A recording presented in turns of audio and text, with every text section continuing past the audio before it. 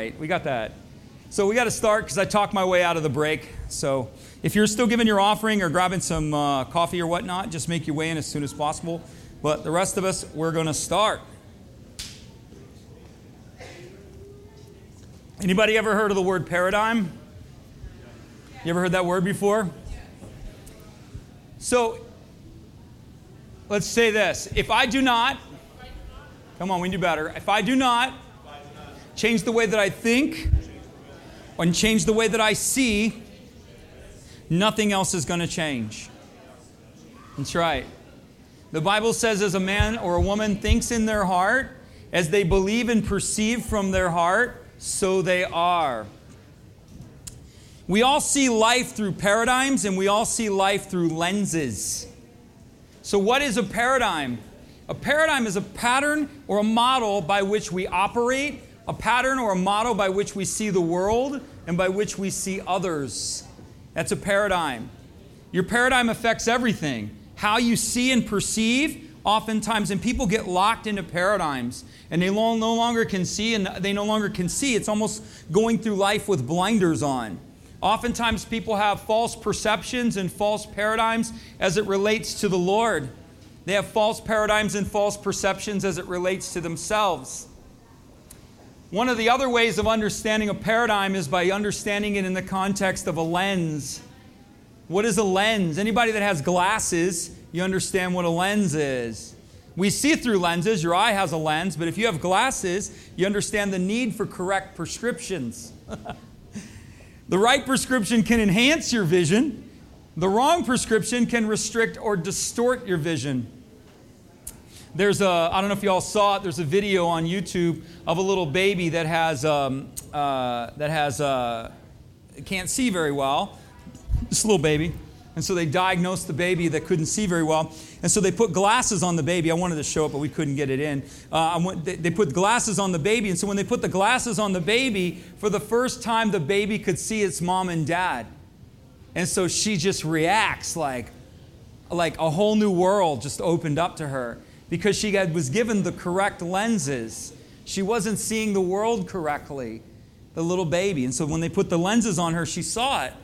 And so in 2017, it's important that we change our lenses and that we grow in our perceptions and our understanding. So what happens is when we receive a paradigm shift, our lenses, what happens when our paradigm shifts or our lenses are changed, everything else changes. If you don't change the way that you see, nothing else will change. If you're locked in a vision and a perception of God, or you see the Lord simply as a taskmaster, or you see Him as indifferent, that He doesn't care, your relationship with Him will never change. If you see yourself in the context and the understanding and the light of what others have said about you, or even false perceptions that you have about yourself, nothing else will change. We have to see and know as He sees, and we have to see and know as ourselves, not just Him. We have to see Him as He is, and we have to see ourselves as He sees us. And so even if you do not see yourself as the way that Jesus sees you, Jesus is always right. I just want you to understand that. He's always right. He says more than a conqueror. You don't see yourself that way. I don't see myself as more than a conqueror. He says you're an overcomer. You don't see yourself that way. What happens is oftentimes it's what would be called intellectual idolatry. We think we're right. And we worship the way that we think and we worship the way that we perceive at the expense of what God says and what God wants to show us. And so we worship the idols of the mind. That's one of the biggest places of idolatry that we have in our lives. Is the way that we think. The Bible actually says, be transformed by the renewing of your mind. One way of putting it is be transformed by the way that you think, be transformed by the way that you perceive, be transformed by the way that you see. So transformation requires a paradigm shift. Transformation requires that you see things differently, that you see yourself differently, that you see the world differently, that you see Him differently, the Lord differently.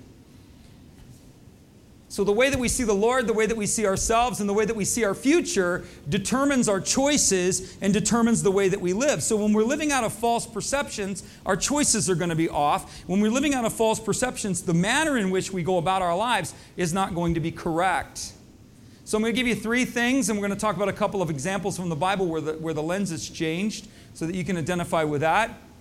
Jesus wants you to experience your faith. I don't know if you're aware of that. Say this with me. Christianity, come on, Christianity is meant to be experienced. Now, ready for this one? First service couldn't get this one out, but I know I have confidence in second service. You guys have had coffee. You guys have been up for a little while longer. So you're going to say this really well. Say, Jesus is calling me into a lifestyle. That's right. Christianity isn't something that's observed. Christianity isn't something that's attended. Christianity is a way of living. We follow the way. We follow the one. We walk after him. It's a lifestyle. It's a supernatural lifestyle. It affects everything about you. Jesus wants you to experience what he has given. Jesus wants you to experience what he has brought, and he wants you to do so at a high level. So what needs to happen if we are going to experience God in that way? What needs to happen? Number one, we have to understand who and what love is. Love is a person. And love is just not a person. Love is also a what? It is something. We have to understand majesty and how that relates to us and the world around us. We have to understand identity and purpose, and that's a huge one. All 3 of these are key pieces in experiencing Jesus and knowing him at a higher level, and that's what he wants. It's what he wants. Say this with me. Jesus, it's reinforcing something. Jesus loves me too much to leave me the same. He is always, now, and forever working in my life to take me to the next level. He's always working on your upgrade. Always. He's always working to bring you into inheritance, and he's always working on elevating your life. Next slide. That's what he's doing. So who and what love is? God is love. 1 John 4 says, "Beloved, let us love one another, for love is from God. And whoever loves has been born of God and knows God." This is talking about a specific kind of love. Love can be experienced by humans, but only in certain degrees. The type of love that God is speaking of here only comes from the divine heart of God. So we have 4 types of love, and I can't name one because it's slipping my mind, but I'll give you what it means. We have a love that's called phileo, which is the Greek word is friendship. And what that looks like is you do for me, I do for you. We're friends. It's an even exchange. We have a Greek word called eros. Eros is a love that is experienced intimately between a man and a woman in marriage. That's where we get the word erotic from. There's another word that means affinity. In other words, like, I like ice cream. I like the color red. I love the color red. It means an affinity. That's what it means. And then there's the higher love, which is agapeo. Agapeo is a love that does not seek its own. It is a love that sacrifices for the benefit of another. That's the type of love that God is talking about. That love only flows from the heart of God. That's the love that we experience when we're in his presence. That's the love that we experience when we're in the Spirit. You just want to give your life away when you're in the Spirit. Then when you're not in the Spirit, you're like, what did I do? What did I say? What commitment did I just make? Because you're in the Spirit. And the Bible tells us that kind of love only comes from the Father. It's a love that is willing to forgive, right? We go, I'll forgive, but I won't forget. Now, when you have the love of God flowing in you, you can forgive and forget. That's when you're in the Spirit, because that's where the love of God flows from. So what we have to understand, if we're going to change and we're going to become, we have to understand that God loves us. He loves you. On your worst day, he loves you. He's for you, even when you're against yourself. Something God's taught me this year. He gave me another saying, and he showed me, and he just taught me this. He said he wants you guys to understand, because I always ask him, what is it that you want to say? I even asked him this morning when I was coming, and he just emphasized love again. So I'm like, okay, it's an endless message of love, because it's his nature. And something he taught me to teach this year is that you didn't make him love you.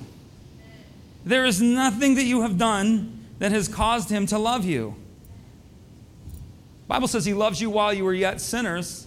Now that you're in Christ, how much more does he love you? If he was working for your good, this is the kind of love he's talking about. If Jesus was working to benefit you while you were a sinner, how much more is he working to benefit you now that you're in Christ? Jeremiah says he loves you from afar with an everlasting love. He draws you with cords of love. That's what he does. He works on your behalf. He loves you.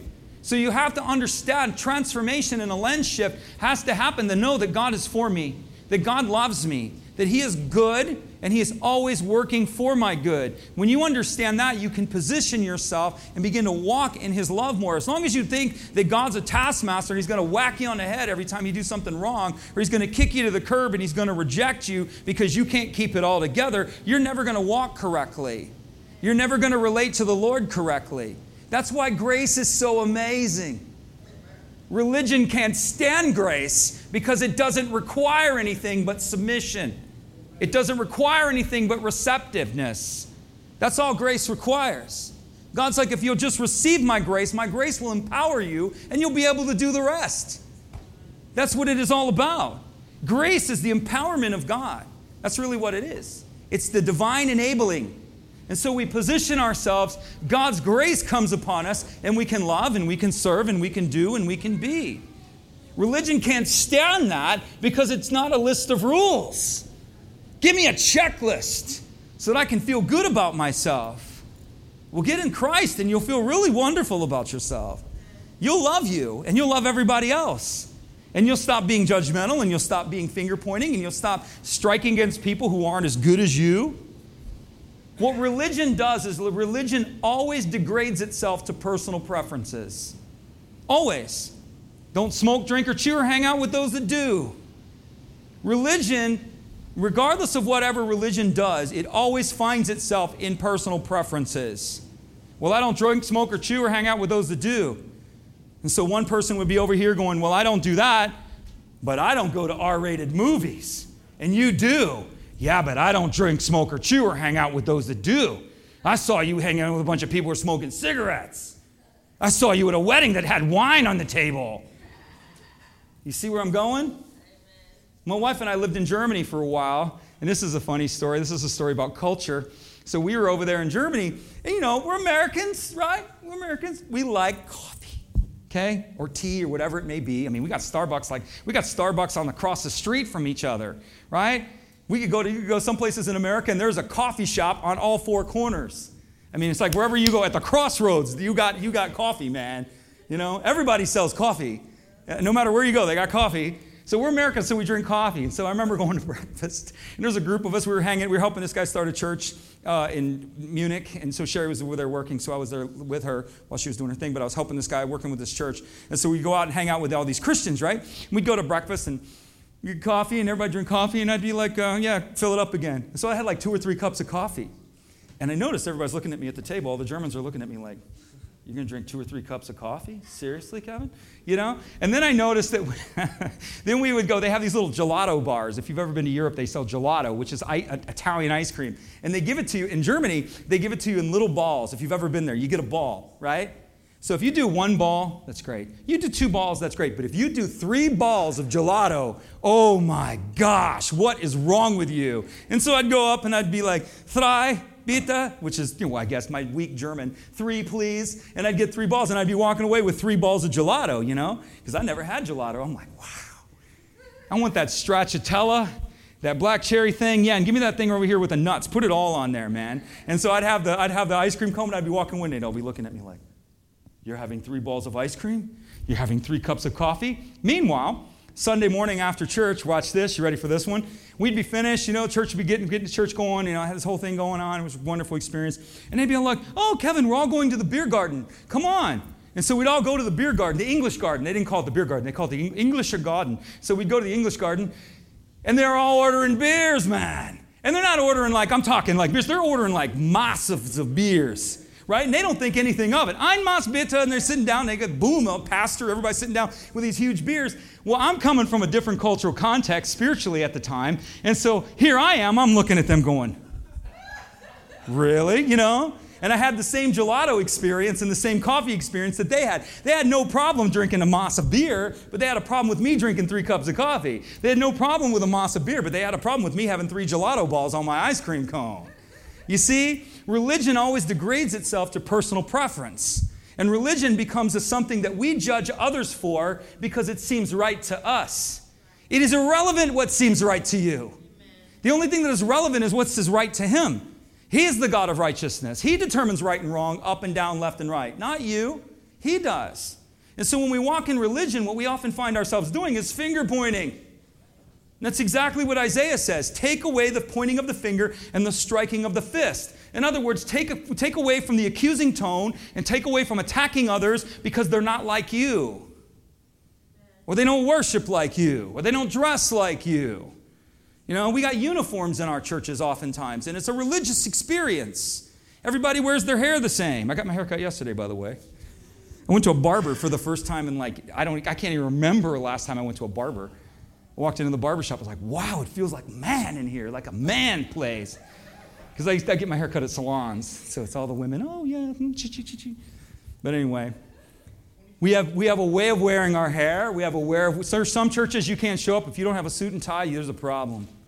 You know what I'm saying? Women have to dress a certain way. There are churches that say, well, you can't wear makeup. There's all kinds of religious dogmas that are placed upon the life of the believer. Jesus didn't put them there. Didn't do it. Come as you are. Come in shorts and a flip-flops if you want to. You know, come in your PJs or your underwear. Just make sure they're tasteful. It's in the Bible. David worshipped in his underwear. I'm making a joke, okay? And so did Saul. Saul worshipped in his underwear too. In other words, if God was so offended at the way we dress, he'd be like, put some clothes on, David. You know what I'm saying? Good Lord, put a tie on, David. Cut your hair, Samson. The point is that our religious paradigms always degrade themselves down to personal preferences. And God is not that way. He loves us. He's for us. He's on our highest good all the time. You've got to believe that. He's not on your agenda. He's on His. And so what God is working in your life, we sang it this morning, He will not relent until He has it all. When you give your life to Jesus, do you know what He does? He takes you at your word. Amen. He believes what you say because love believes all things. So He believes you when you say, I give my life to you, Jesus. He believes you. And so He starts coming into your life and applying pressure into areas of your life that are not fully surrendered. Because when the pressure comes into your life, what inevitably He wants you to do is look up. That's why it's happening. He is not going to relent until you are surrendered in every arena of your life. You can be a Christian and still not be surrendered in lots of areas of your life. Can I get a witness? Dare we go there? Our time, our talent, our money, our bodies. Oh, I love you, Jesus. Don't you tell me what to do with my body. That seems to be the cultural way of today. Oh, I love you, Jesus, but don't you tell me what to do with my time. My time's mine.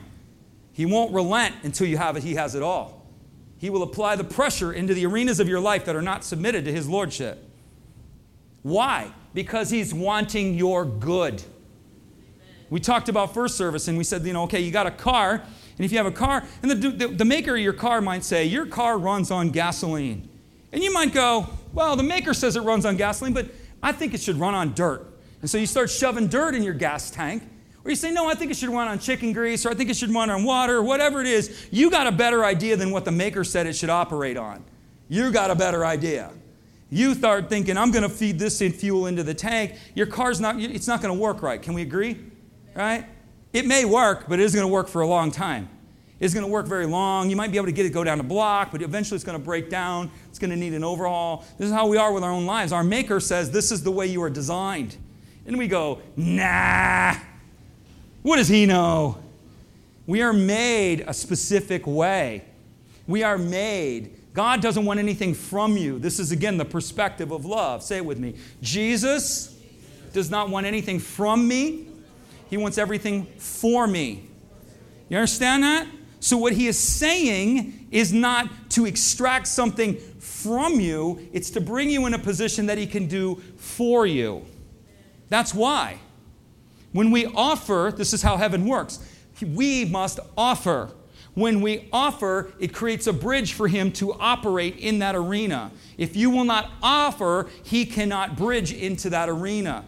Rain goes up before it comes down. We have to offer. We offer our lives to Jesus. We submit under His lordship. We say, Lord, it's hard. Now it's a bridge for Him to come. Whatever arena of your life must be offered to Him. And then He bridges in. And if you don't give it, well, He won't relent until He has it. Because He's jealous for you, not of you.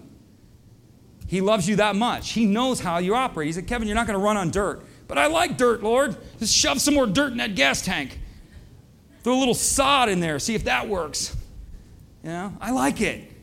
I think it should work like this. Gasoline costs too much money. It costs too much to run it the way you want to run it. It's free to run it on dirt. I'm just going to shove dirt in the gas tank. Why won't you run? I don't understand how this says, oh, Christianity doesn't work. Pfft. Out the door. Could it be? Just a question. Anyway, you have to believe that you are loved, and you are loved in the highest way. You are loved in the highest way. He is always for you, and He loves you in the highest way. Wow. Imagine that. Just think about that. What is it to be loved in the highest way? He's working to raise your life. He's working to build you. He's working to metamorph you. He's working to change you in the highest way. 24/7, your Father's in the restoration business. So what He does all day, every day. Let the one who does it all day, every day, bring it into your life. Let Him do what it is that He wants to do. He's in the restoration business, man. That's what He does. I prayed. I felt like the Lord. I go, Lord, what is it? Because Jesus said, well, I'm about my Father's business. And so Christians will go, well, the church isn't a business. Well, not according to the Bible. It's our Father's business. And so what exactly is our Father's business? That was my question. Lord, what is your business? And He told me straight up. He said, I'm in the restoration business. I about fell out of the chair. It was like, boom. I was like, what? I'm like, what's your business, Lord? And He said, I'm in the restoration business. Man, totally revelation. I was like, wow. All day, every day. We have to understand that He loves us, that we're loved in the highest way. We have to understand majesty. Come on. Majesty, which is royal power. Royal power. Unto Him who is able to do exceedingly abundantly above all that we ask or think, according to that power that works in us. We have to understand that Jesus is the majestic one. He rules over all. That's His realm. And we have to understand that He has given that majestic power to us. Until we understand delegated authority, we can never manifest the kingdom of God. As long as we think that God's up there and He's going to do what He wants to do whenever He wants to do it, your doctrine is wrong. Your doctrine, your lens and your paradigm is wrong. That is not what the Bible teaches.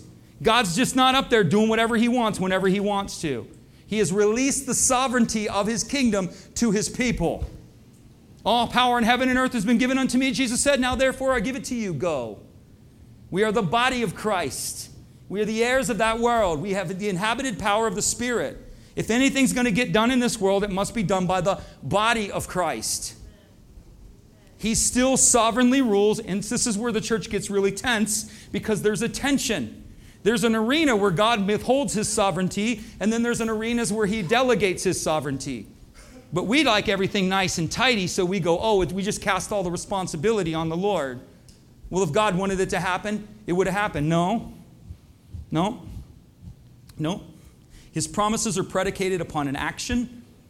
His kingdom is manifested through deliberate intent and deliberate alignment of His people.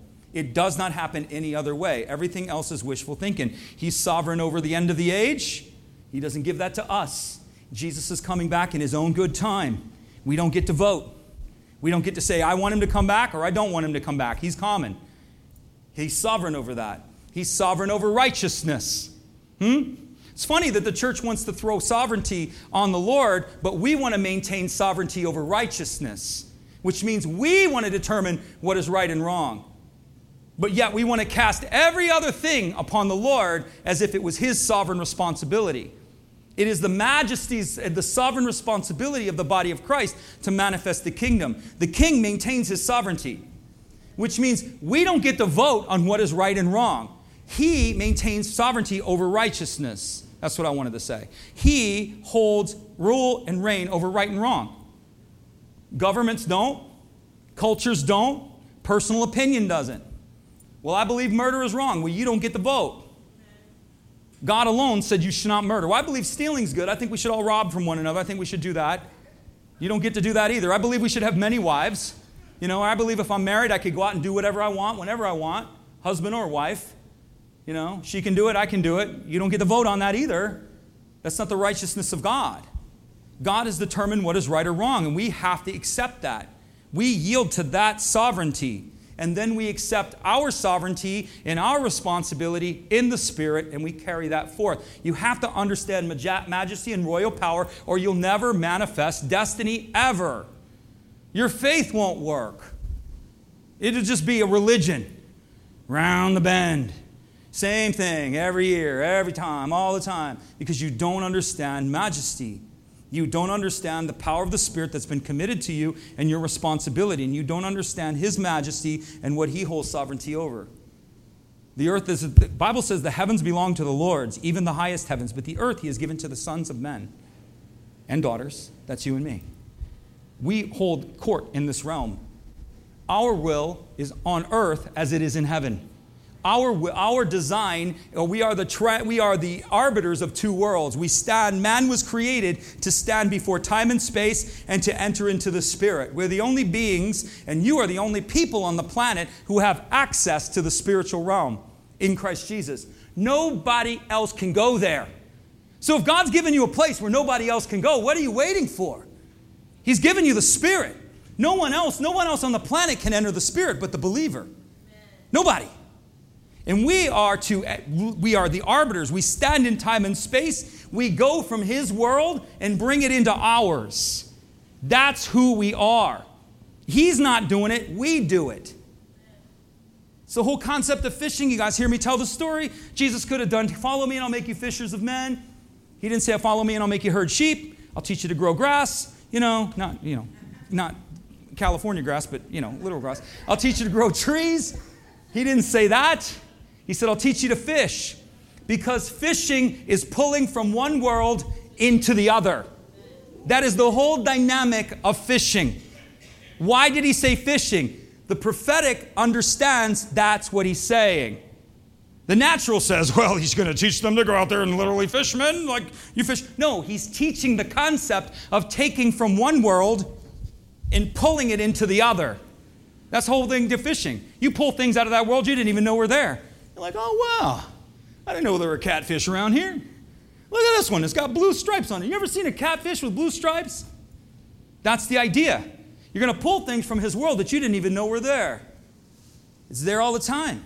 We bring it from that world into ours. You have to understand majesty. You have to understand that, or nothing changes. Nothing.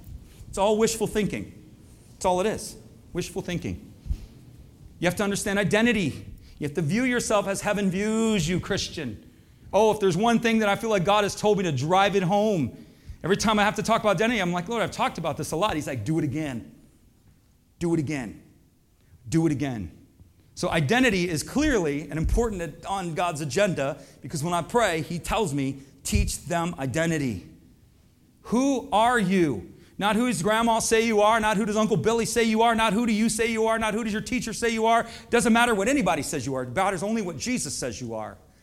He and He alone has the right to name you. He and He alone has the right to call you who you are. He calls you sons and daughters.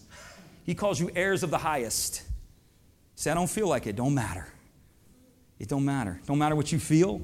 Don't matter what you think. Truth and reality are two separate things, Christian. Huh? The role of the believer is to take their lives and press them into truth until truth becomes the reality. You understand that? What God says and what you're experiencing, there may be a disconnect between it. Because it's your job to take your reality and press your reality into truth until truth becomes your reality.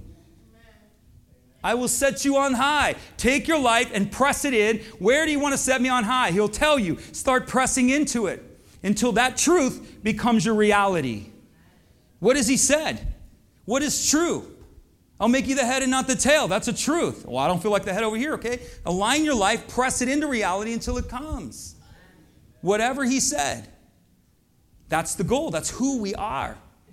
That's who we are. Jesus, the thing that totally wrecked me, and this made me change everything about me and about the way that I teach, is when I understood that He paid His blood so that this could happen, I said, how can I teach anything less? If He gave His life to bring that reality to the earth, What in the world are we teaching? He died to bring this. This is what he died to bring. He died to make us heirs. He died to be able to release the power of the Spirit. He died to be able to release resurrection power into the life of the believer. How can we teach anything but? What are we teaching? What are we teaching? It's what he died to give. How can we live any less?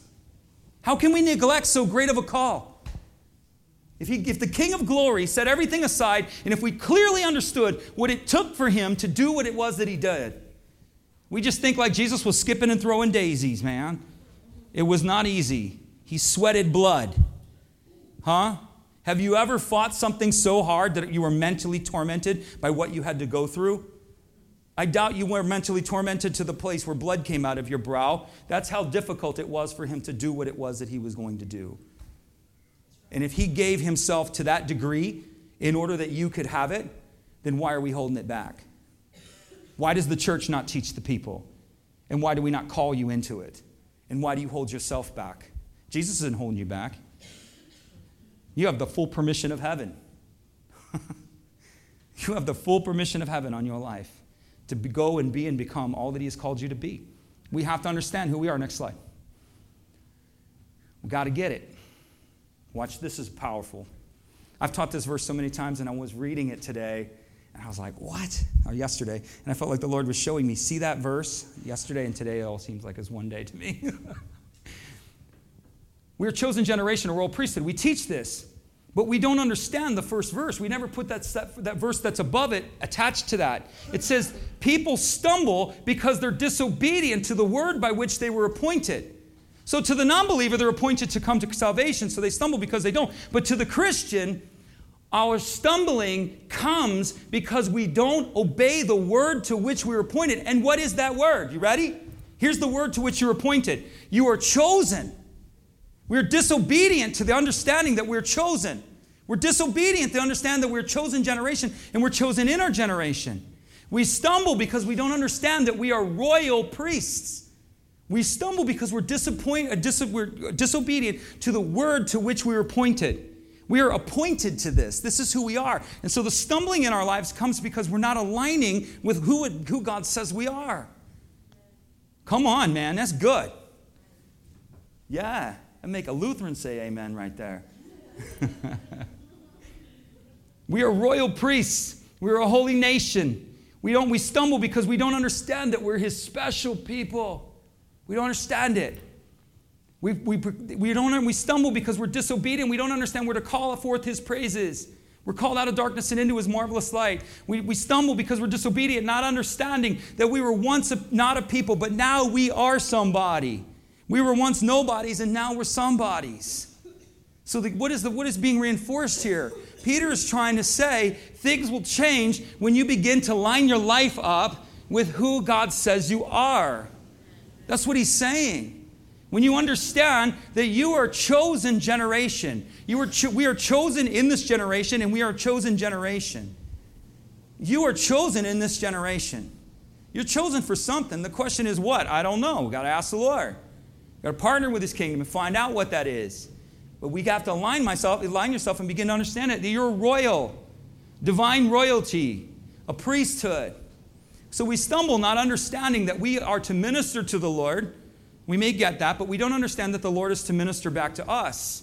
So while we minister to the Lord, we are to minister him our lives, our worship, our praise, our love, and we are to let him minister back to us. That's a priest. And once he ministers back to us, we are to minister to the world. That was the role of the priest, to minister before the Lord and unto the people. Minister before the Lord and unto the people. And that is all of y'all.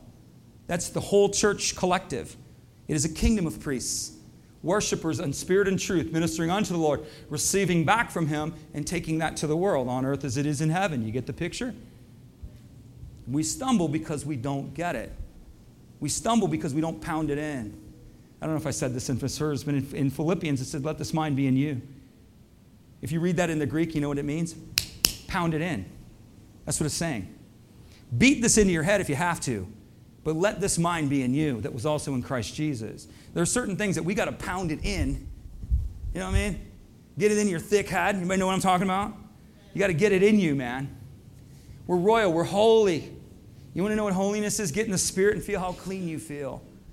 There's no guilt and shame in the Spirit, is there? So why are you guilty? Why do you feel shame? Get in the Spirit. You're clean. You can't be more clean than you are in Jesus. You're a holy nation, which means you have decreed rights. You have sovereign rights. You have expansive rights. We are a nation, a city within a city, a nation within a nation. So the question is, and then we're going to move faster, do you see these lenses that we're talking about, these perceptions, do you have these perceptions or do you not? Because if you do not have these perceptions, you have a distorted lens. And the distorted lens, nothing is going to be clear to you.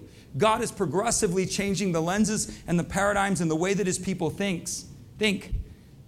Do your lenses enhance or distort the way you are living? Or are you experiencing your calling in faith? Is your lenses enabling you to experience your faith? Are they holding you in a restrictive place? That's the question. Those are three very important elements that we need. Here's a couple of guys that are going to have lens changes. I'll paraphrase. I'll just give you the story. You can write it down. Acts chapter 10. Peter's having an experience. Pentecost has happened. Peter's trying to figure out everything that went on, so he ends up in the house of a tanner. Now, Peter had a lot of prejudices towards people who were non-Jews, right?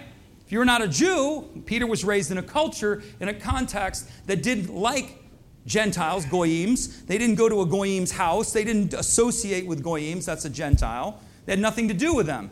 Yet, as I said, religion always finds itself in personal preferences. He's at the house of a tanner, which is a direct violation of the law itself because he wasn't to be around dead people or dead things. So here's Peter having a prejudice towards other nationalities, so he keeps that part of the law, but he has no problem going to the house of dead animals, which the law forbid. You understand how religion finds itself in personal preferences? He had no problem going to the tanner, but he had a problem with those Gentiles. Right? Come on. Religion always degrades itself into personal preferences. Always. Always. So Jesus shows up. This is cool too. He sees a sheet coming down from heaven. You know, I looked up that word sheet, and it means woven sail. That's what it means. It's not just a sheet like we think it's a bed sheet. The word that's used is a woven sail. So what is the prophetic indicator that God is trying to do? He's trying to show Peter a sail, the wind of the Spirit, right? He's trying to show Peter, this is a move of the Spirit, Peter. Can you prophetically pick it up? Because I'm showing you a woven sail. And we think, oh, it was just a sheet, bed sheet that came down. I wonder if it was a Calvin Klein sheet. I wonder if he got that at Bed Bath & Beyond. Where'd the Lord get that sheet from? He was showing him a sail, indicative of the movement of wind. And he was showing Peter that what I am doing here is of the Spirit.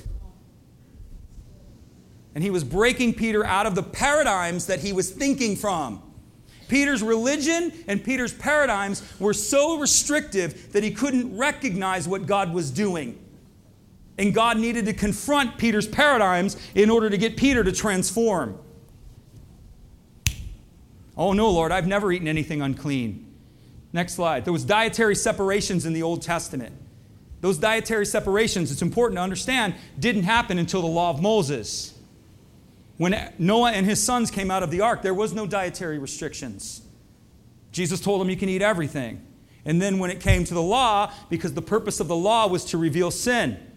And so the law came to reveal sin. And so inside of the law were all of these separations. Everything was separated because God was showing the concept, trying to get it into our heads or the people's heads, that there's clean and there's unclean. There's right, there's wrong. He's showing them, don't eat this, eat that. Don't do this, do that. Don't wear this, wear that. People go, oh, I follow the dietary laws of the Old Testament. That's what they say. And I always ask them, do you got a beard that looks like Father Time? Because if you're going to follow the law, you need to follow it to the fullness. The law does not produce righteousness. The law points to sin. Right? That's what the point of the law. The Bible says the law is to show you that you're a sinner. That's the whole point. So they weren't to cut their hair. They weren't to wear blended fabrics. So if you got a poly cotton shirt on and you're thinking you're righteous because you keep the dietary laws and you're wearing poly cotton, the Bible says if you're guilty of the part, you're guilty of the whole. You either keep it all or you keep none of it. That's what the Scripture calls the law. So it said by the law, none is made righteous by the law because nobody can keep the law. And so there's dietary restrictions. Peter being in the house of the tanner, but has a problem with Gentiles. He's racist. He's prejudiced. He isn't going to come out and say it, but culturally that's what they were. Racist and prejudiced against anyone that wasn't like them. Yeah. Orthodox Jews.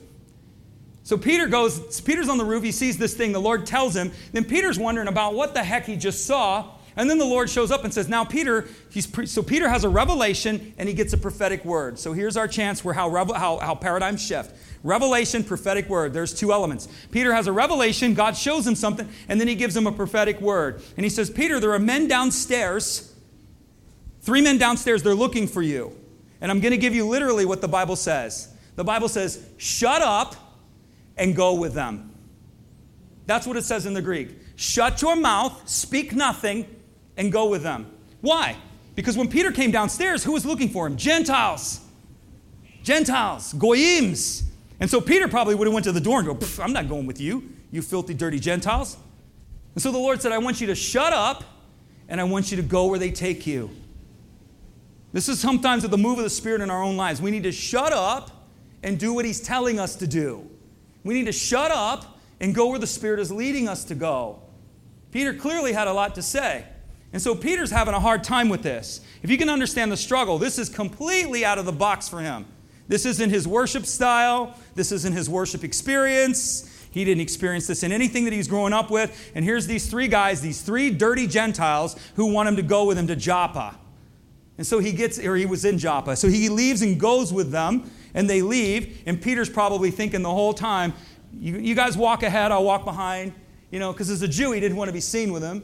Peter clearly had this problem. We see it again in the New Testament where Paul had to confront him and tell him, Peter, stop dissociating yourself from the Gentiles. It says when the Pharisees came, Peter said, I don't know any of these dirty Gentiles. I'm over here with the righteous Pharisees, the religious ones. And Paul said, I withstood him to his face. And I said, Peter, you're out of line. You're out of line. You're dissociating yourself from the people God has called you to serve so that you can look all pretty and proper with the religiously correct. Not the heart of God at all. So Peter had this problem, right? His tradition kept him just from seeing what God was doing. These men come, and not only does he go with Gentiles, he goes to a Gentile's house. He had never been in a Gentile's house in his life. Jews didn't go into Gentiles' houses ever. Ever. They would shake the dust off their feet. They would walk around Samaria. They wouldn't even go the shortest distance. They would walk around. Wherever the Gentiles went, they would avoid them. I had a guy on Miami Beach, Orthodox Jew. It was during the Feast of Tabernacles, and they have the lulav. They have they hold a bunch of different types of species of plant. They bind them together, and they hold a lemon. It's symbolic of something. So I went up to this rabbi standing on Lincoln Road, and I said, hey, I go, can you tell me about that? I really like, because I'm just trying to engage. And I go, can you tell me about that? Can you let me know what does that mean? He goes, are you Jewish? I said, no. He turned his back on me. Wow. Yeah. To this day, that prejudice is there. You don't see it across the board, but culturally, it's there. It's there.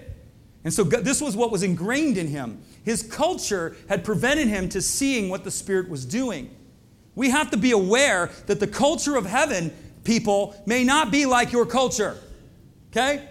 The culture of the Spirit may not be like your upbringing. May not be the way that God wants to do it. Well, that's not the way we did it 50 years ago. Well, it probably isn't. The culture of the Spirit is completely different than what we think.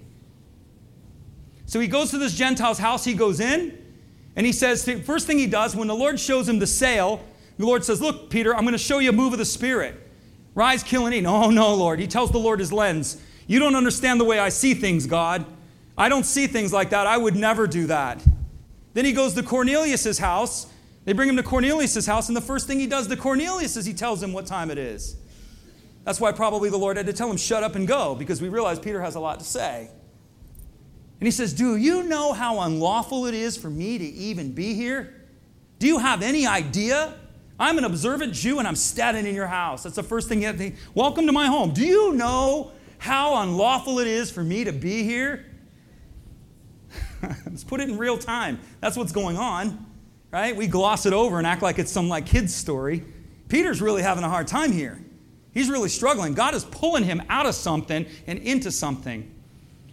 He says, I can't come, but now it's God has shown me. The Lord has shown me. Therefore, I came without objection. That's not entirely true. He came without objection because the Lord told him to shut up. That's the only reason he came without objection. I guarantee you, if the Lord hadn't told him to shut up, Peter would have objected the whole way through.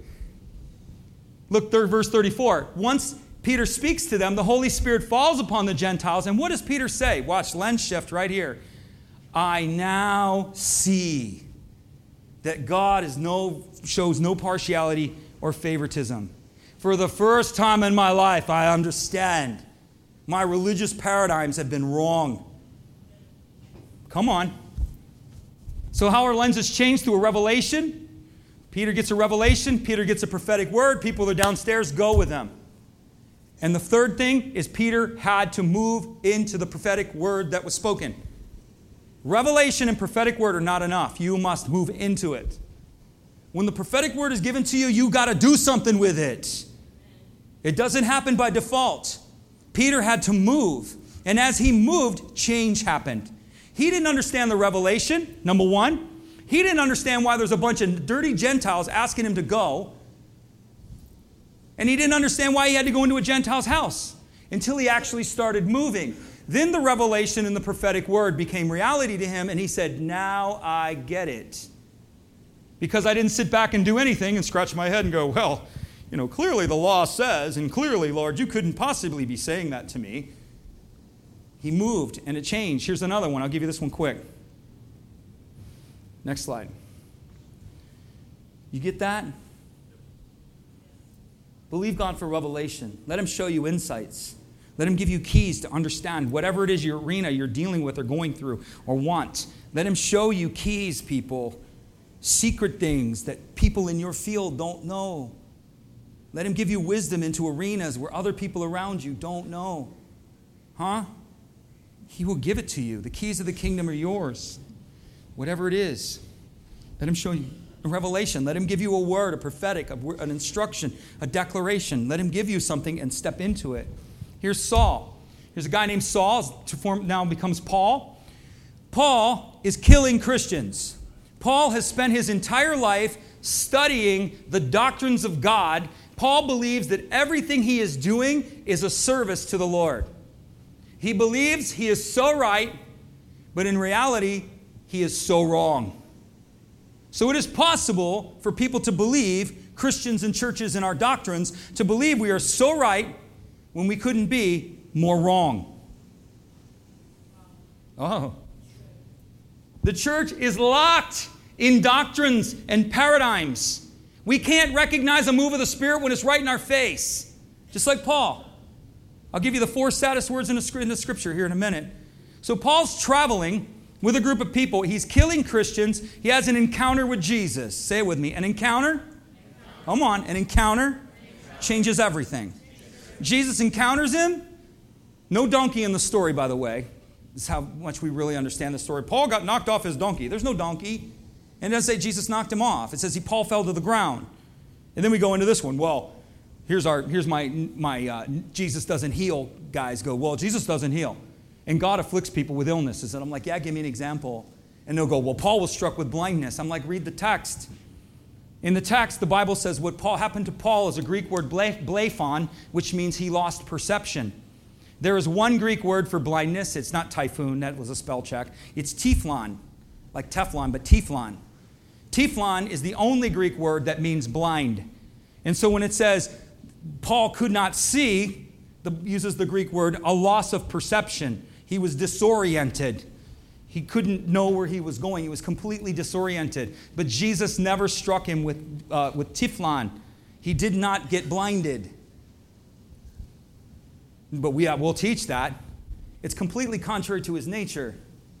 If we believed half the stuff we talk about God, he would be arrested for child abuse, man. He afflicts his children with disease. Says who? Says who? Not in your Bible. Not in your Bible. It's not there. I know all the verses on it. Trust me, I've studied it out.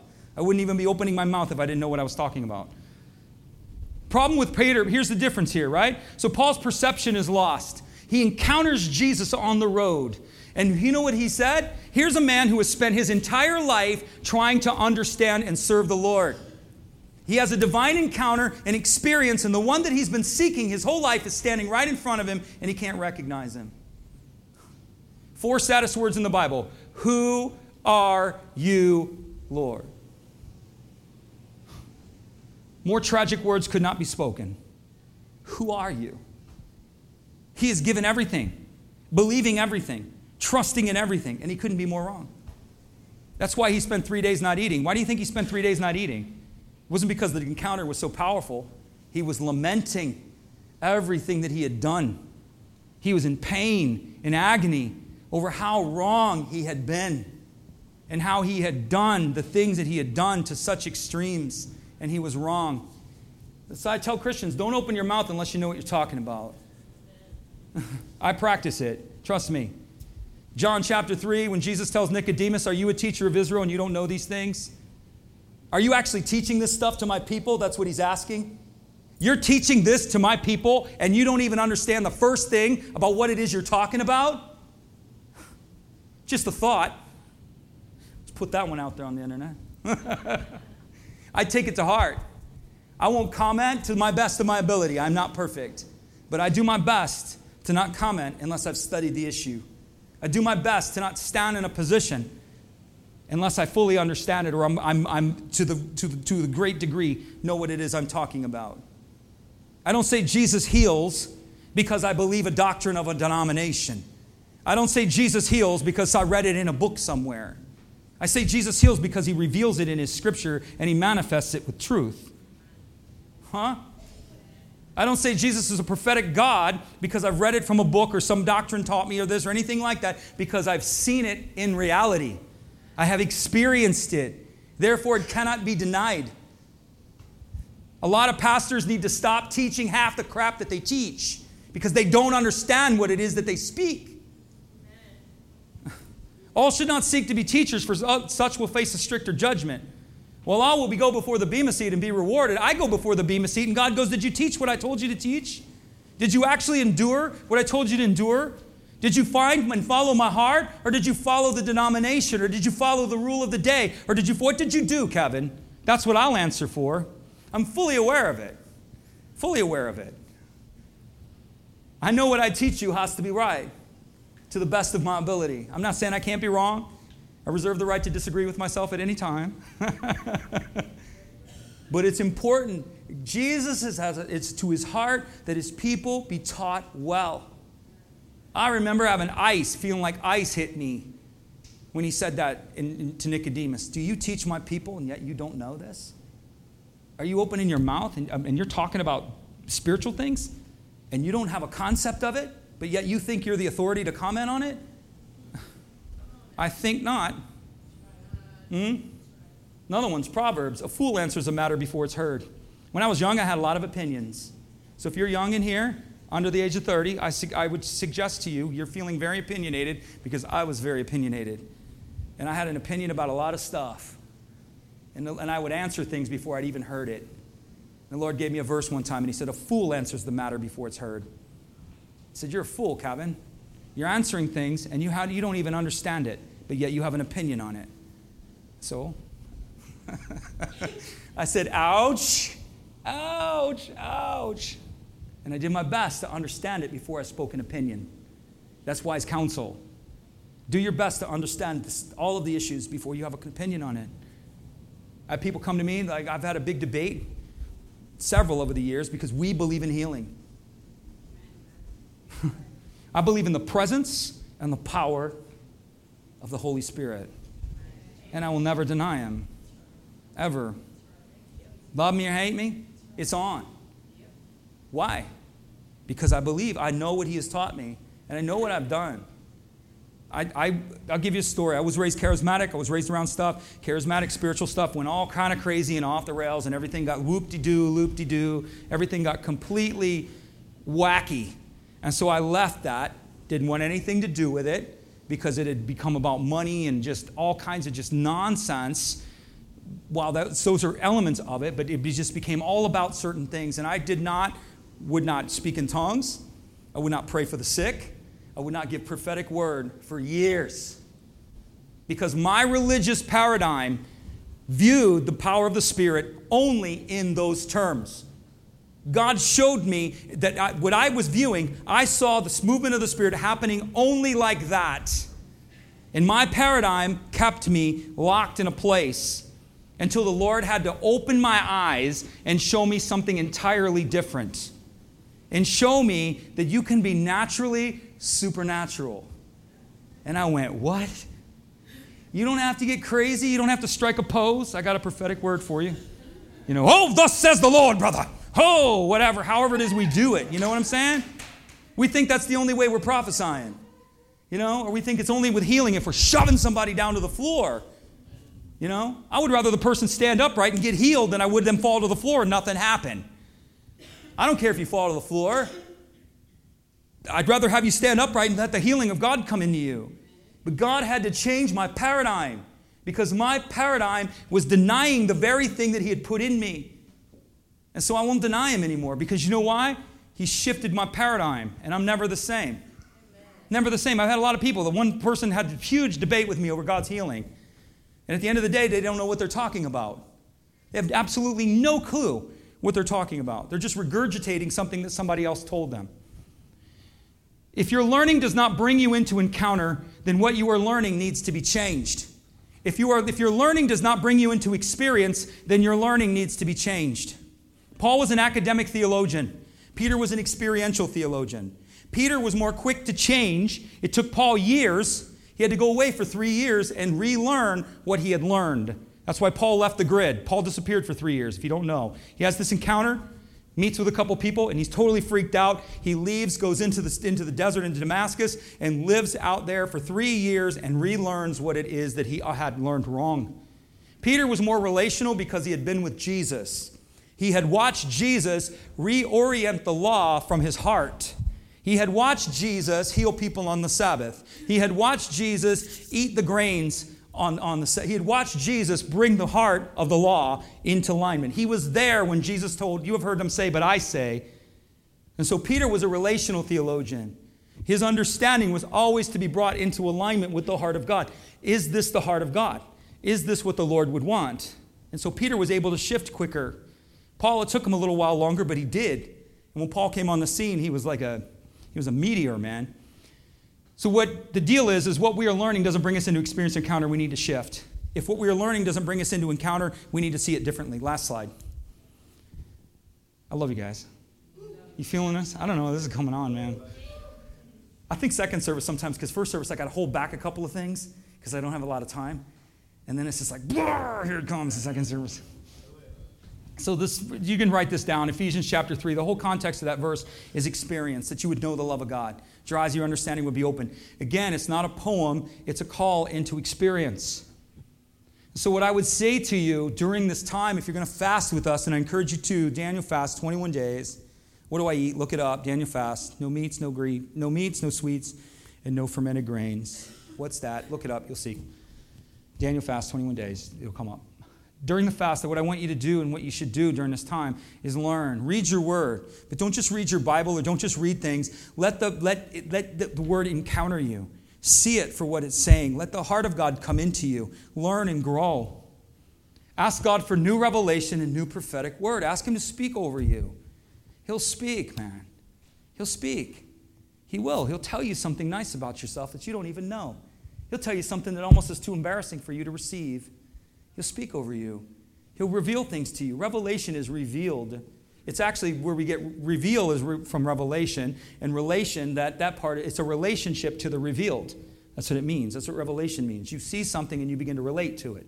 You start relating to what's revealed. Ask God for something revealed and begin to relate to it. Begin to step into it. Move into what Jesus is revealing. Confront everything that is keeping you from it. Lord, some of you in this room, you have enough prophetic word to carry you for the next 5 years. The problem is, you're not doing anything with it. You're not doing anything with it.